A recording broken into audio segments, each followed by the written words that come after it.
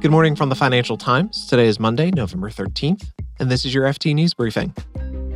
It doesn't seem that long ago that oil prices were close to hitting triple digits, but that's all changed. And deal-making in the UK has hit the regulator who oversees it. Plus, a massive hack hit the US Treasury market last week. You know, people have been worried about the Treasury market for a long time, but cyber attacks were not on the top of people's minds when it came to the Treasury market. I'm Mark Filipino, and here's the news you need to start your day.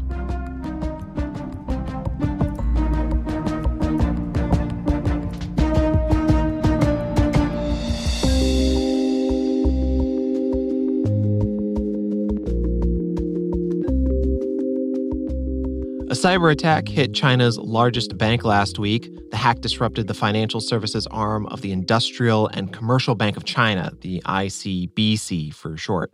In the process, it screwed up trading in the US Treasury market, and now people are wondering, how exposed is the global financial system? Here to talk to us about it is the FT's capital markets correspondent, Kate Duguid. Hey, Kate. Hey. All right, so what do we know about the extent of the attack? How disruptive has it been? Who's behind it? Things like that. Sure. Here's what we know. There was a ransomware attack on the financial services arm of China's largest bank, ICBC. And that attack forced people to reroute Treasury trades to other banks. ICBC plays a very specific role within the Treasury market. So they act as a clearinghouse. So they finalize trades, they collect margin payments. Basically, they validate and finalize transactions within the Treasury market. Amongst other banks, there are a bunch of other banks that play this role as well.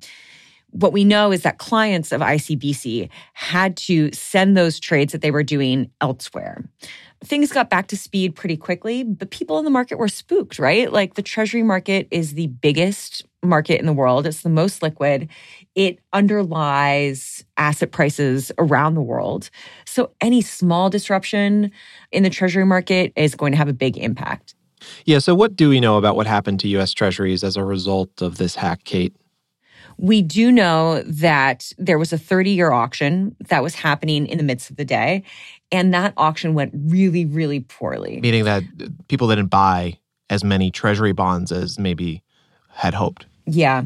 So exactly. So a lot of people who normally buy Treasury bonds didn't show up to buy them. It's kind of unclear why that happened. It is hard to sort of prove causality, but it may be that what happened is that big Treasury traders who were participating in this market were a little bit thrown off, right? There was maybe a bit of a fog of war where people were hanging back from making big trades because they weren't really sure what was going on. How often do cyber attacks like this hit the financial sector? So the Treasury market has not been hit by one of these in a while, but we do know that the software that was used in this hack was Lockbit 3.0. Lockbit is a ransomware group, but they also create software. Nobody has claimed responsibility for the attack, but that ransomware gang also claimed responsibility for a cyber attack earlier this year on Ion Group, which is this UK software company. And their products are used by financial institutions, by banks, and that impacted the derivatives market. So what then do hacks like the one ICBC experienced last week, what do they tell us about the security and the stability of global markets as a whole? You know, people have been worried about the Treasury market and the stability of the Treasury market for a long time. There have been all sorts of structural issues that have emerged as the Treasury market has grown, but cyber attacks were not on the top of people's minds when it came to the Treasury market. There are a lot of other issues that people would have talked about first, but this gets added to the list of things to worry about within the Treasury market. It is a concern. Kate Duguid covers U.S. capital markets for the FT. Thanks, Kate. Thank you.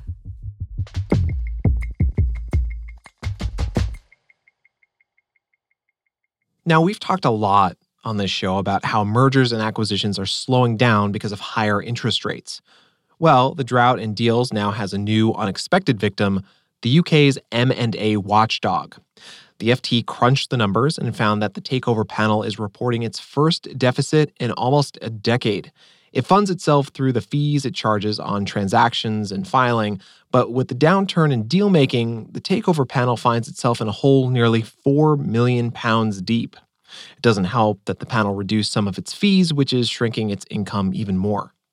So let's go back just to put the state of deal-making into context. The London Stock Exchange Group found that deals involving a UK company fell 45% from the start of 2023 through September year on year. That is the lowest figure for that period since 2009.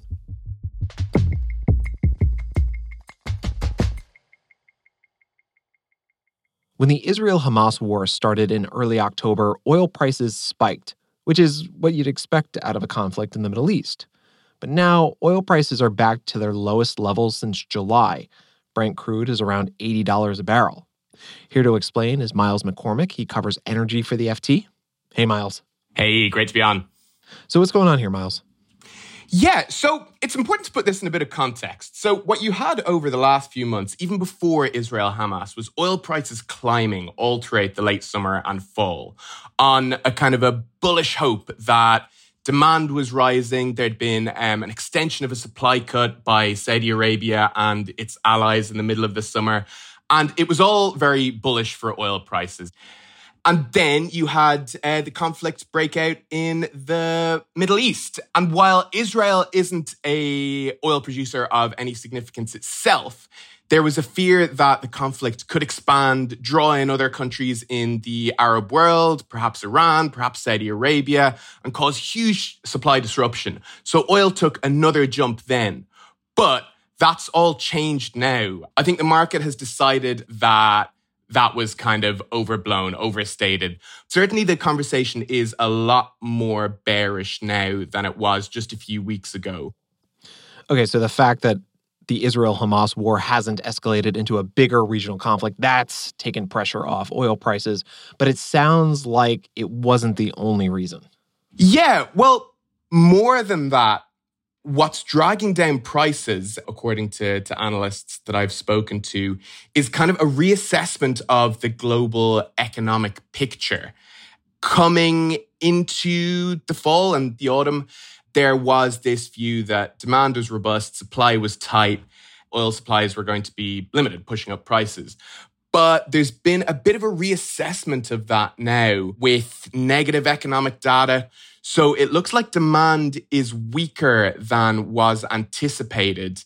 That economic weakness is leading to some fears, some doubts about the strength of global economies going forward, the potential perhaps for recession to come into the picture again. And that obviously would be hugely bearish for oil markets because as economies become weaker, demand for oil does as well.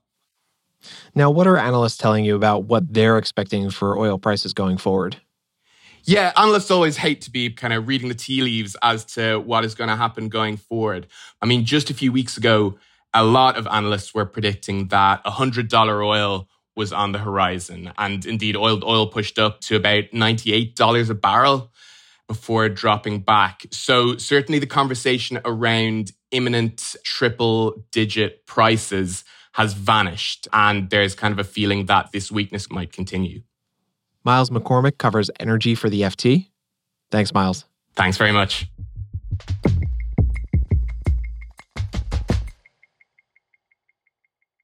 Before we go, Iceland declared a state of emergency yesterday after thousands of earthquakes rocked the country.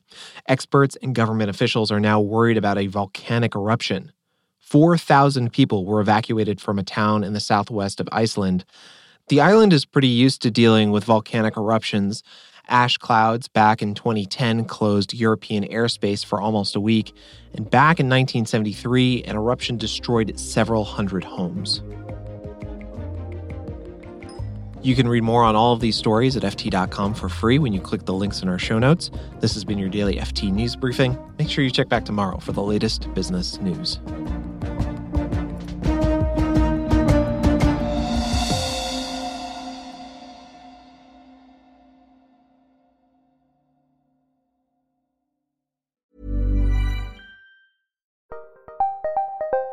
Did you know the Capital Ideas podcast now has a new monthly edition hosted by Capital Group CEO Mike Gitlin? Through the words and experiences of investment professionals, you'll discover who was their best mentor, what's a mistake they made that changed their approach, And how do they find their next great idea? Subscribe wherever you get your podcasts. Published by American Funds Distributors, Inc.